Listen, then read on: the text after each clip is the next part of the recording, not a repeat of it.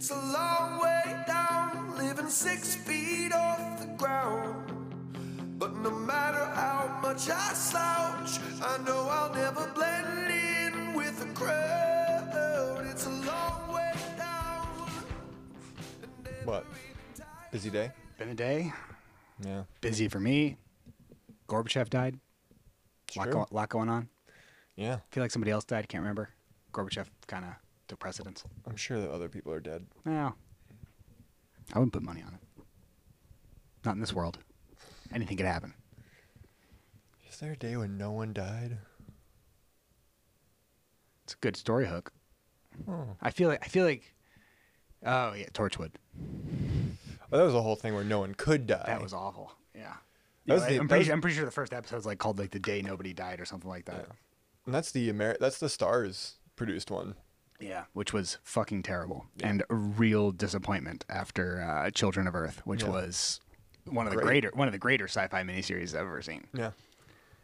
Yeah, we should do an episode on that one. Talk like we should do like forgotten classics. Back when I cared about Doctor Who and all that. I'm prepared to care again. I'm like waiting. With the new guy? Yeah. I'm open. Well, not with the old guy coming back. They got Russell T Davies back. Oh yeah, but with the new Doctor. Yeah, I don't know that I know who's been cast. Oh no, this is the kid from Sex Education. Yeah, he's gonna be awesome. Yeah, he's gonna be fun. Yeah, because he'll be great. I watched a couple of the episodes with Chibnall as the writer. No, I was not paying attention to the writer, to be honest. But what's her name? No. Oh, okay. Guy before her. Peter Capaldi. Yeah, I watched a couple of Capaldi and I went, this is okay. See, Capaldi's my favorite. And Capaldi has the highest heights. Yeah, I think honestly the biggest problem with what I did was I just jumped into a random episode and I think it was in the middle of an arc. Yeah, because there's a woman master and I was like, oh, okay. Yeah. Cool. Well, that was sort of establishing that Time Lords can regenerate into different genders. Ah, yes. That was the purpose of doing that early, I think. Oh, was, and then was to establish what was going to happen to the Doctor. Yeah, because I think Capaldi was only signed on for like 2 or 3 seasons. Yeah, but he fucking nails them. I mean, that's the thing. Is like nobody else, I think, captures the alienness of Doctor Who as well. Like he is alien all the time and very lonely. Like and I know that that's core to all of them, but there is just a lack of facade for Peter Capaldi's Doctor that is really nice. Heaven Sent is also the finest episode of the series. I think it's an interesting and it's basically him in a room. Because before it was just a way of like describing like, oh, this guy who's been the Doctor for 10 years, cheap narrative production, died or wanted to stop, so let's switch it up with someone else. But those Doctors would still last for like 6-7 seasons. Yeah. And now it's a great way of being like, hey, do you want to do like 2 seasons of the show with no like I think need to like sign on for the longer term of a TV show? I hear what you're saying, but I also think I don't think that's what they're aiming for. I mean, like Matt Smith stuck around for quite a while and David Tennant stuck around for quite a while. David Tennant stuck in when they weren't doing the show anymore. Yeah. For just the movies. Yeah. So like it was really just what's his name? I think those are better. I mean, I think it's better when somebody has enough time to settle in a little bit. I think Peter Capaldi's a special case because he's Peter Capaldi and like walked into it knowing who he was. Watching him develop the character. Him and David Tennant both did a great job of transforming the old character into the new character over the first couple of episodes. Yeah. It's fun watching that. Matt Smith did not, but I don't blame him. I 100% blame the writing. Yeah. Well, I'm also going to say like I loved Matt Smith's Doctor. A lot of my favorite, I mean, Heaven Sent is probably the best episode. A couple of Matt Smith's episodes are probably my favorite, but like he had some really good Cyberman stuff. Fucking nailed it. He fucking. I mean, the one where he's in Stonehenge yelling about at all the alien races up top. Oh yeah, so that's so fun. It's so good. I mean, it's just joyful. But I'll say that like his work since Doctor Who has been none of it has blown me away. Oh, too bad we're doing this because I warned Brianna that you were talking shit about House of the Dragon. And Oh, I'll go talk shit about it. I'll talk shit to her about it after this. Yeah, good. Cool. Yeah. Yeah, I'm excited. I was like, you got to defend it because I can't wait. Yeah, so she's been thinking about that. Good. She probably has to think quite hard to come up with a reasonable defense. This It's not, I like the pretty dresses. The Doctor Who is not the point of this podcast, though. This Yeah, episode. no. You have an actual topic today. What's your topic? I did. Well, do you want to do the intro first? Welcome to Tall Talk. I'm your host, Will, 6'2". And I'm Connor, 6'4". And this is the podcast where we talk about too many topics at any given time. You know what? I'll respect the effort. Thank you. Yeah. Came up with that on the spot. Don't think it showed. Yeah, so this was born out of two things. My topic for today, which is adaptations and successes and failures among them. Adaptation, also the finest of the Charlie Kaufman films, but that's an aside. Not wrong. Yeah. We were discussing The Boys yesterday, I believe, and the nature of the difference between the comic and the TV show. Yeah. And that, And I sort of lament not getting that conversation on tape. I mean, I think we could have it again. I'm happy to, but I think just to establish the point that I was trying to make, like overall in that conversation, is that the one of the largest differences between the comics and the show is that the comics are largely I mean, like they're not just this, but the allegory of superheroes is largely arms deals, is largely weapons dealing. Like the military industrial complex is which was a huge thing back in 2004. I mean, and it still is, frankly. It still is, I think, but like, it wasn't in the forethought of everyone's mind. Well, yeah, I think now celebrity is more dangerous in a lot of ways because it's essentially like because celebrity celebrity was not conceivably a threat to democracy before this, and now it is. Yeah. Well, I'd argue it was conceivably a threat, but that there did not seem to be. America seemed Immune. Not too stable to be subject to the whims of crazy autocrat, which we've proven is absolutely not the case. No. But yeah. So that's part of it. Yeah. The other thing is that this is a conversation I was having with some other people about. You talk to other people? Sometimes. I don't record it though. I guess okay. All right, then I can accept that. Yeah.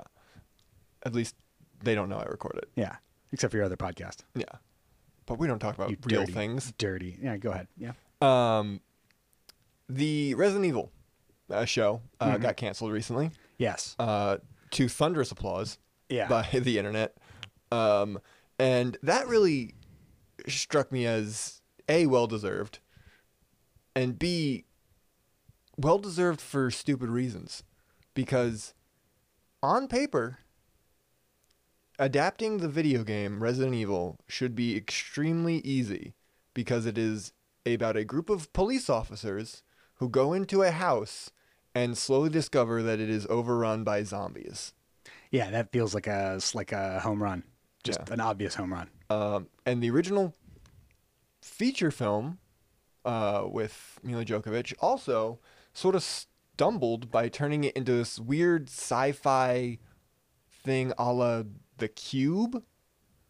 Yeah, the guy who directed that, I'm pretty sure, is married to Mila Jovovich. I'm pretty sure his whole film career is putting his wife in leather with guns. Fair. And like, well, also hard to hate, like the man doing what he loves. Mila Jovovich's character also was not from the games. She's like that does not surprise They've me. never created that character. They've never even leaned into they've not even later games. Yeah, not even like a retcon or anything like No. that. Okay. They just were like, no, she's not a thing, and we don't. Because I've never seen any of these fucking movies, but she's like a superhuman on our side though, kind of, right? Yeah. So To a certain the extent. whole point of like zombies was that Umbrella Corporation was trying to create Super soldiers. they were just eugenics really. They were like, we're going to find a genome that will turn us into the best people and fuck everyone else. Never goes well. And no, because it creates zombies. Never and goes well. Other creatures. Yeah. So a lot of people were in the new show are like, what the fuck? Why are there like giant bugs and giant creatures? And that tells me that they've never played the games because those things do exist. Like you fight giant frogs and giant mutated fish and bugs in the games. Yeah. Not any of the ones we see in the show. In the show. I and just for full disclosure, I did not see this show because I saw enough discussion about it and heard enough from you that I was like, this seems like wildly misapprehended. I mean, Misconceived. it feels very much like someone who knew about Resident Evil and said, I don't want to do that. I want to do my own thing.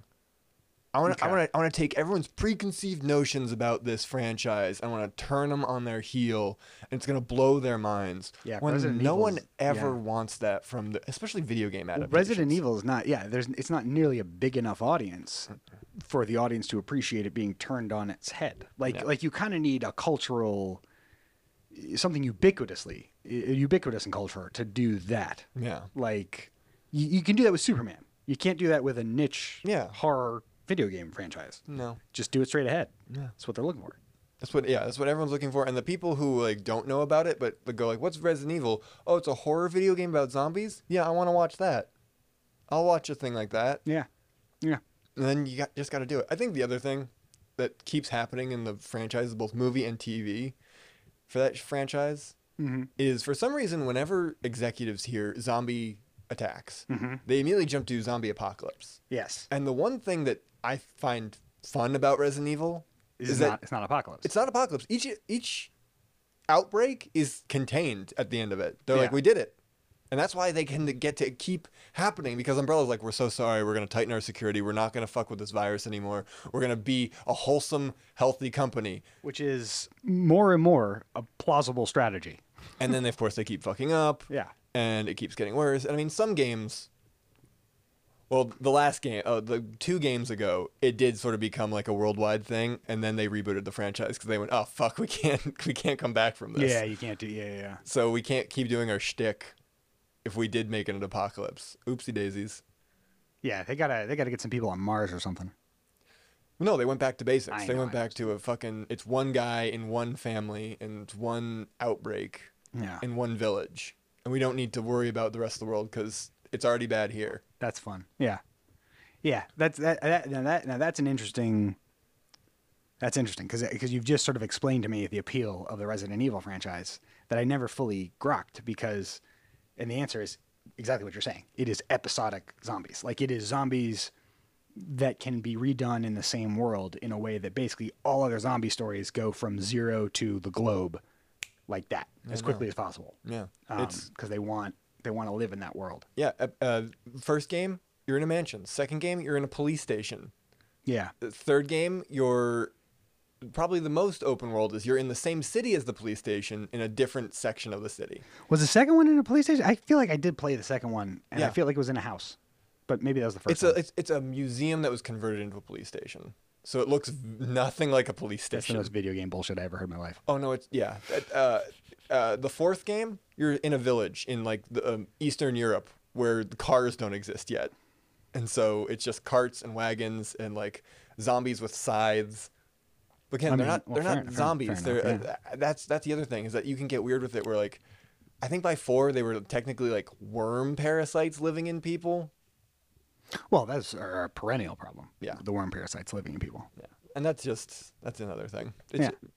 You can get weird with it. No, I mean it's also like but I get your main point, which is just the like adaptation. It is astonishing that every adaptation has failed to serve that central premise, Yes. like with any efficacy. Yeah. That's And I mean, I just Wow. notice it more and more. what a lot of missed opportunity. I mean, I guess the movies made plenty of money. They That's why did. they made more of them. Yeah.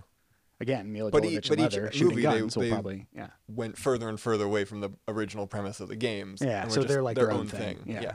Okay. Yeah, I think by movie 3, everyone was just like, we're just watching for Mila Jovovich in leather shooting guns at this point, and we all know it. Yeah. We're not trying to hide it. It's kind of like how it feels like the zombie version of Fast and Furious, almost. Yeah.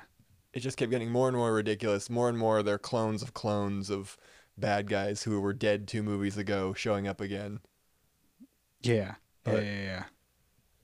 I didn't want to just rag on Resident Evil. No, we can rag on the boys too. But I guess my thing is that ever since I've realized that some people just don't get what makes a franchise interesting, I'm seeing it more in different adaptations. Oh, it's everywhere. Yeah. Most like J.J. Abrams has adapted like 7 different franchises into the same franchise. Yeah.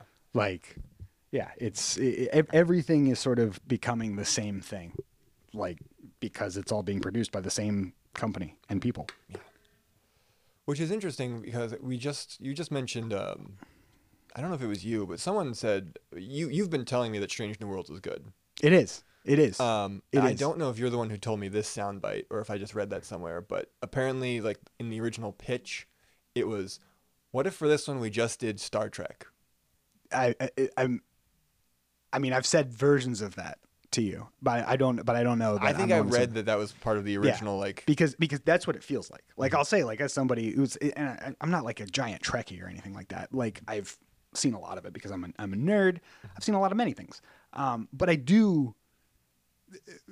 Aside from any of the specific media, I do feel a deep attachment to Gene Roddenberry's vision of the future, which is this vision of everybody working together, like of there being this sort of like not utopia, not everything fixed, not everything solved, but like of everybody being on the same page of trying to work together. Mm-hmm. Like, and there's bad guys, sure, but the key thing of like Star Wars, lightsabers, blasters come out. Star Trek, phasers are never the first answer.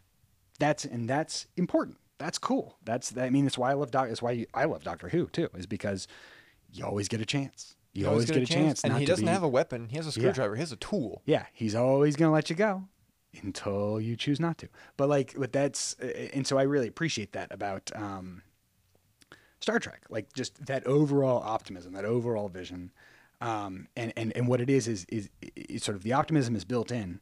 What Star Trek is as a show or as a property tends to be very process oriented, which I mean that it is a lot of people doing gobbledygook science nonsense, but like people working together to solve things with sometimes recognizable scientific ideas as a basis. Yeah.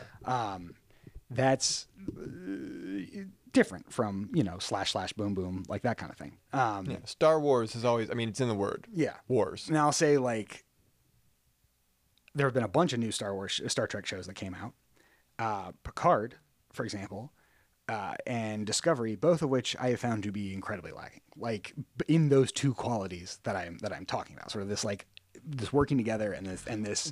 Picard sort of, definitely doesn't feel like they have any idea what's going on in the writers' room. Picard feels like somebody wanted to make Firefly badly. I mean, like they wanted to make it poorly, or they wanted to make it really, really like a lot. Like they're trying to fit Star Trek in a Firefly shaped hole. Okay. Like, and it because it's like there is a version of the story of Picard taking this ragtag ship and going and doing something that is interesting.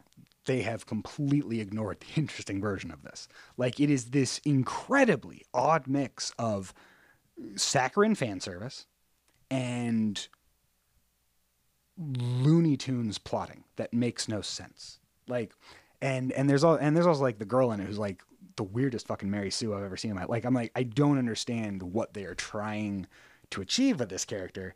And then it's like, I mean, I've not seen the second season because the first season ends with Picard becoming an android. And I was kind of like, I'm kind of done. I just know that the second season mostly takes place in modern day because they time travel back to the 21st century.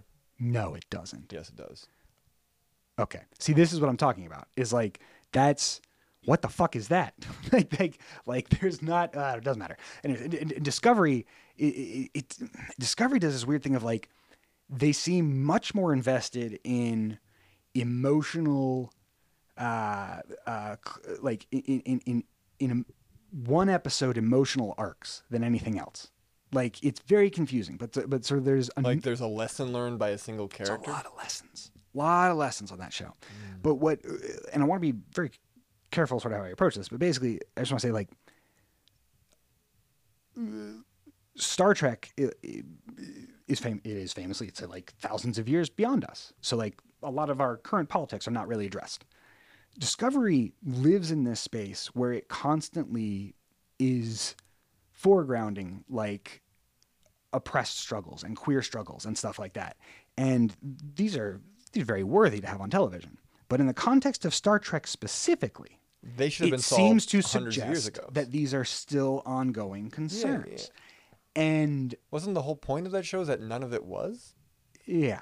And I mean, there's also the fact that it's like it also on sheer nerd levels, like there's things like Trill having relationship, and Trills are very famously not relationshipy kind of people. Like that's sort of their whole, like it's a big part of it. Doesn't matter.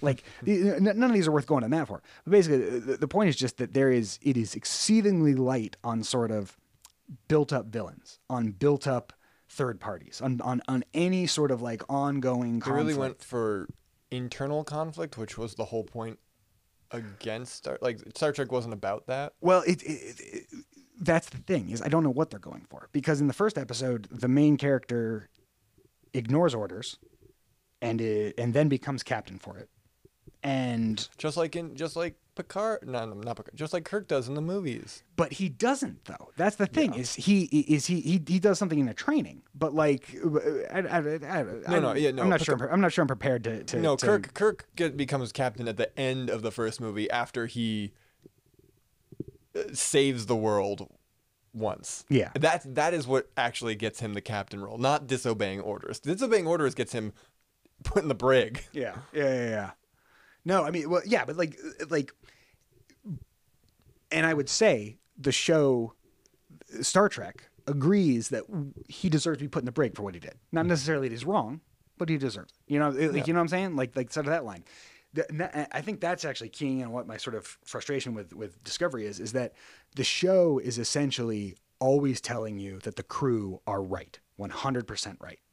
Like the show is always fully on the side of the characters. It's propaganda, but it's what it feels like. It feels like propaganda for Starfleet, and that is confusing. It also the same deal as with Picard. He keeps wanting to peel away from the main ship and like do these other side adventures that are like. I'm very open to side adventures, but what are you? But it's a different show. Like Star Trek Strange New Worlds is basically just a bunch of people on a ship going exploring things. Sometimes bad shit happens, sometimes good shit happens. And there's always like a new concept to explore or a new idea to explore. And like and that kind of stuff. I will say the last thing I want to say is Discovery. I think they sort of hamstrung themselves a little bit from the outset because originally it was a prequel, right? It is a prequel. The problem is isn't technically Strange New Worlds a spin-off? Yes. Okay. The captain first showed up. Yeah. Pike, same guy playing Pike, showed up on Discovery, and that I think was a little bit of a problem for them because he is the straight ahead cis white guy, sort of captain, and I think the idea was to contrast him, sort of with their existing captain, and the problem was he's a little bit more interesting. He's also canonically one of like the best people in Starfleet. Yeah. Like he's the father figure in the fucking movies. Yeah. Well, I mean, the amount of soothing command presence that guy is able to give out is actually, it's very impressive. Yeah. Doug Jones actually did similar on Discovery for a while when he was captain. Is he off? I don't know. I have stopped tracking that show. I got to be honest. After there was like a dilithium explosion throughout an entire universe or throughout an entire galaxy because a child had a tantrum. I kind of was like, I don't really know what you're doing anymore, and I got to be done. But this is the point. Like, it was a prequel. They instantly introduced something called like some sort of drive where they could just magically be anywhere in the galaxy at once. This doesn't exist in any other Star Trek. It must be addressed, and they don't really know how to address it because, like, why is there no reference? Why is there nobody trying to create this again? Like, blah, blah, blah. So they solve it ultimately by sending them so far in the future that they are beyond even the most future forward Trek. Yeah. But it's okay. So whose story is this? Like what story are we like? I mean, it is, and maybe that's the problem. Is maybe it's all Michael Burnham, who's the main character, like sort of the captain / main characters. It is all her story in a way that none of the other ones are. Like, and maybe that's the problem with Picard too, is that Star Trek is not one person's story. Maybe that's what the issue is. I think that's what I'm resisting. Yeah, because they really want to make these characters larger than life, and especially for Picard, I can't speak to Sasha Green, whatever the actress's name is. I think she's very underserved in the show. Oh, I think she's a fantastic actress. It's all just it's all these weird speeches that are like that she nails, but have come from nowhere. I think it's people thinking that it's the show. The universe has never been about the character. That Star Trek is a rare example of fiction that is the universe is not designed around the character in a way that traditionally works best. Yeah, and then these two new shows are about the character, and it's just not. That's what I'm saying. It's like Star Trek: Strange New Worlds. Like everybody gets their own episodes, and That's the way it's there's all supposed kind, to and be. like there's super cheesy, corny stuff too. Like at one point, Okay. like they enter some intelligent nebula, and the entire ship turns into a fairy tale because of a sleeping child girl. That's Yeah. classic. That's classic. That's Trek. classic, baby. That's classic Trek Yeah, yeah. stuff. Yeah. But I think that's kind of is the crux of my whole thing with adaptations is I don't want something. I want something that gets what the point is, and the point of Resident Evil has always been episodic. You fight. You have a single goal, and it's not kill all the zombies. We have missiles. We can blow up all the zombies. We need to get usually it's someone is stuck there that we need to get out. Or we're stuck there, we need to get out. Yeah. Before they blow up all the zombies. No, I really get what you're saying. And I'm trying to think of what's a good like a good adaptation. One that Are we really talking works. TV or are we talking Doesn't matter. I mean, Lord of the Rings is my go-to. But that's, because of whatever. Yeah. But also, there's tons of stuff that's not well done in that. Yeah. A lot of people have a problem with the Army of the Dead in the last one. Yeah. Because they're not supposed to be this catch-all. They do one thing in the books. Yeah. And that's it. Yeah. You need bad guys for movies though. You need troops. Yeah. Yeah. But they're good. They're good. Right. That's the thing. It's like they took the idea of Lord of the Rings and they made it work And they made it work cinematically. totally in a I way would totally agree with that. Because Yeah. like Helm's Deep, not supposed to be that big of a battle. It wasn't Yeah. supposed to be the end all be all of that second book. It was. But they saw what that could be. Yeah. And they did it. They did it. Okay. No, that's totally fair, I'd say. Yeah. Alternatively, I think the Hobbit movies failed because they tried to put too much of Lord of the Rings into a they book did not that was excise. not Yeah. designed to do that. Yeah. Like they really tried to turn it. Well, they wanted another trilogy. Yeah. It's that simple. They Yeah. wanted another trilogy Yeah, because that is big money. And they thought that nerds were, it turns out they're right. Nerds were soft enough to pay for all three of them. You saw all three in theaters, didn't you? Nope. Oh, I saw the first one. good for you and your principles. I saw the second one in theaters, and that's when I realized this is not going to end well. Yeah. And I watched the third one, I think, with my friend. I don't remember where I saw it, Yeah. but That was like me with the new Star Wars. I saw the first two in theaters. The third one I just the saw only reason whenever. I saw the third one in theaters is because they come out at Christmas time. Yeah. And all my family goes to see a movie one year. Not even my family gave a shit. Like we were just like, we don't care. Well, no, it's because we always go to see a movie. What do we all want to watch? And it was like, well, it's either this or some R-rated something that the young Yeah. grandkids can't see. I think So we just stayed in. yeah, I tried to get people to see 1917. That's pretty good. How's that? Or did you do that? I saw that by myself. I did not see that with family. 1 second. No, you're good. I'm trying to think of.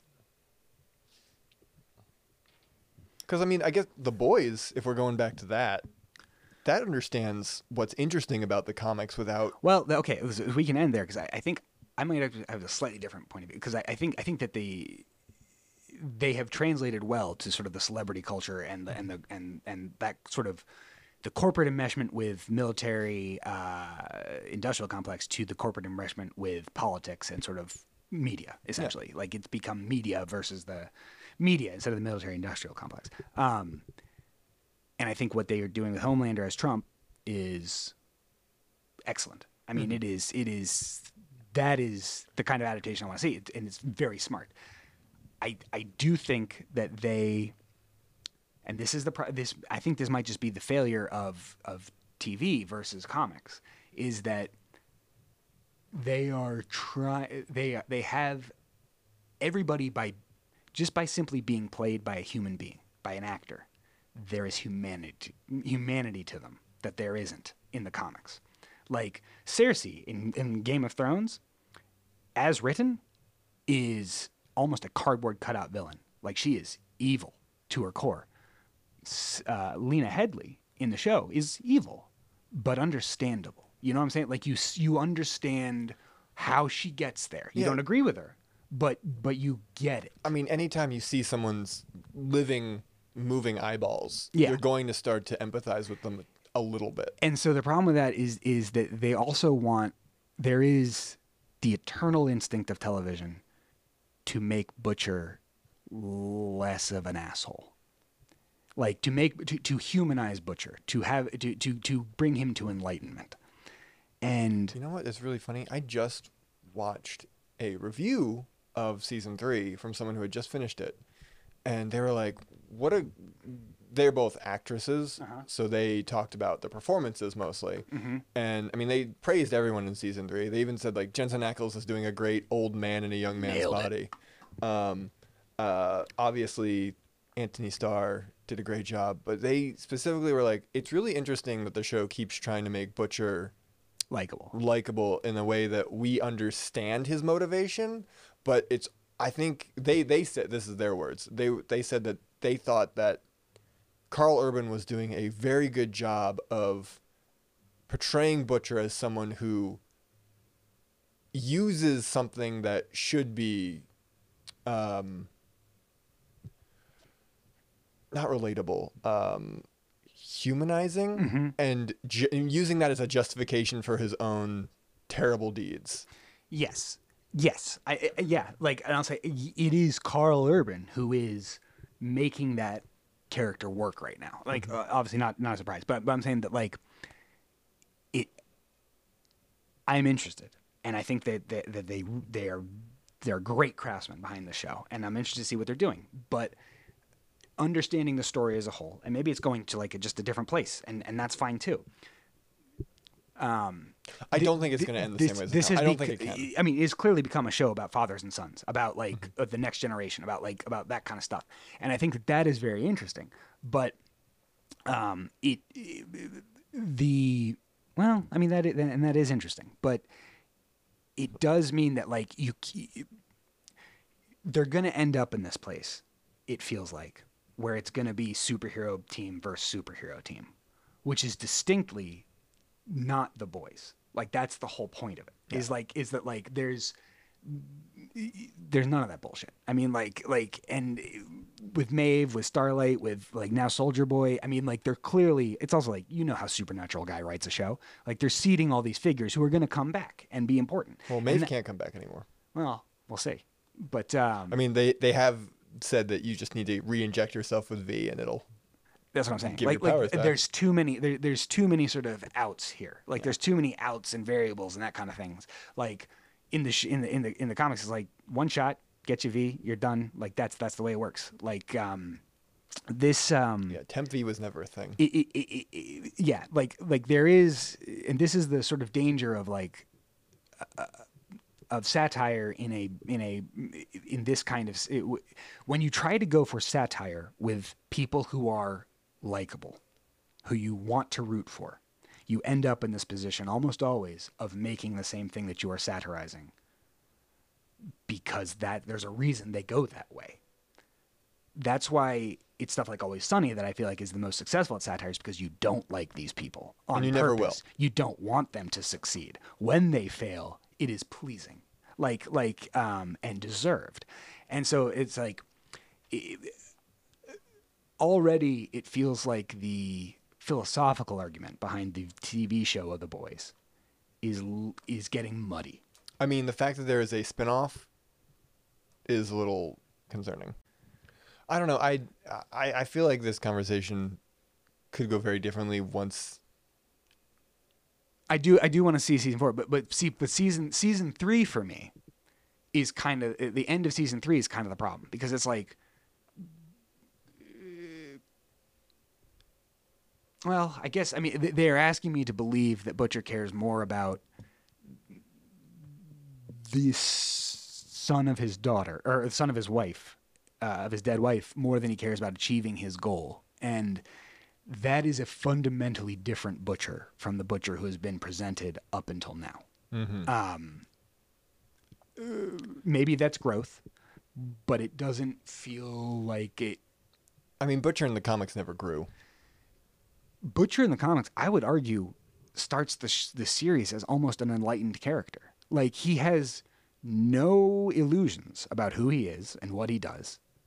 He is a sociopath who wants one thing, and that thing happens to be in a goodish direction. Yes, and I think...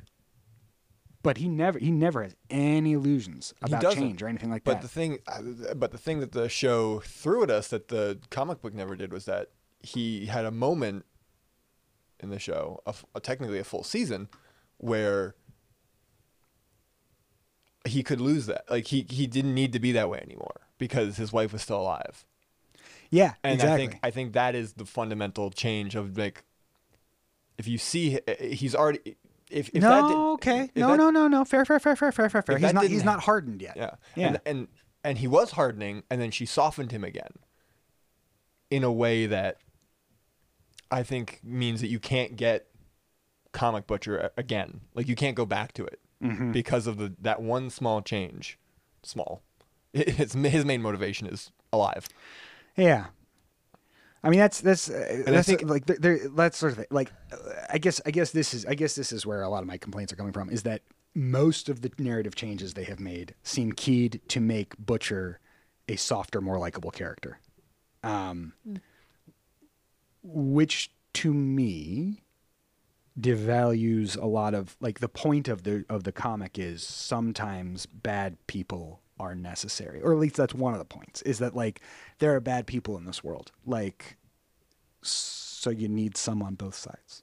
Yeah. Like, which is a very interesting thesis. It is. It really is. I mean, but I do kind of think that the best version of that was already done in TV with the first season of True Detective. Strongly disagree. That can be a different podcast. Okay. Like, I mean, that was Rust. Strongly disagree. That was Rust Cole's whole thing. But yeah, but like, no, incredible acting. I think narratively less cogent than people think because the acting is so good. True, and I do sort of think that show has a very, like, that first season has a very Disney ending for what it was going for. Very Disney ending, and it's also, there's, like, all the, like, the what's it called when you steal the writing? Plagiarism? Plagiarism. Yeah, there's all, you hear about like apparently a lot of that first season was plagiarized. Oh, did not hear about that. Yeah. It was like a whole thing. Makes sense, because none of the other seasons really were good. All the philosophy was essentially the plagiarized bits. Fair. Yeah. Makes a lot of sense. Yeah. Whatever. Connor's got to get out of here. He's increasingly being angular towards the door, so I'm gonna let this wrap up. Okay. This has been Tall Talk. I'm your host, Will, 6'2". I'm Connor, 6'4". And that's how the weather is up here. Cause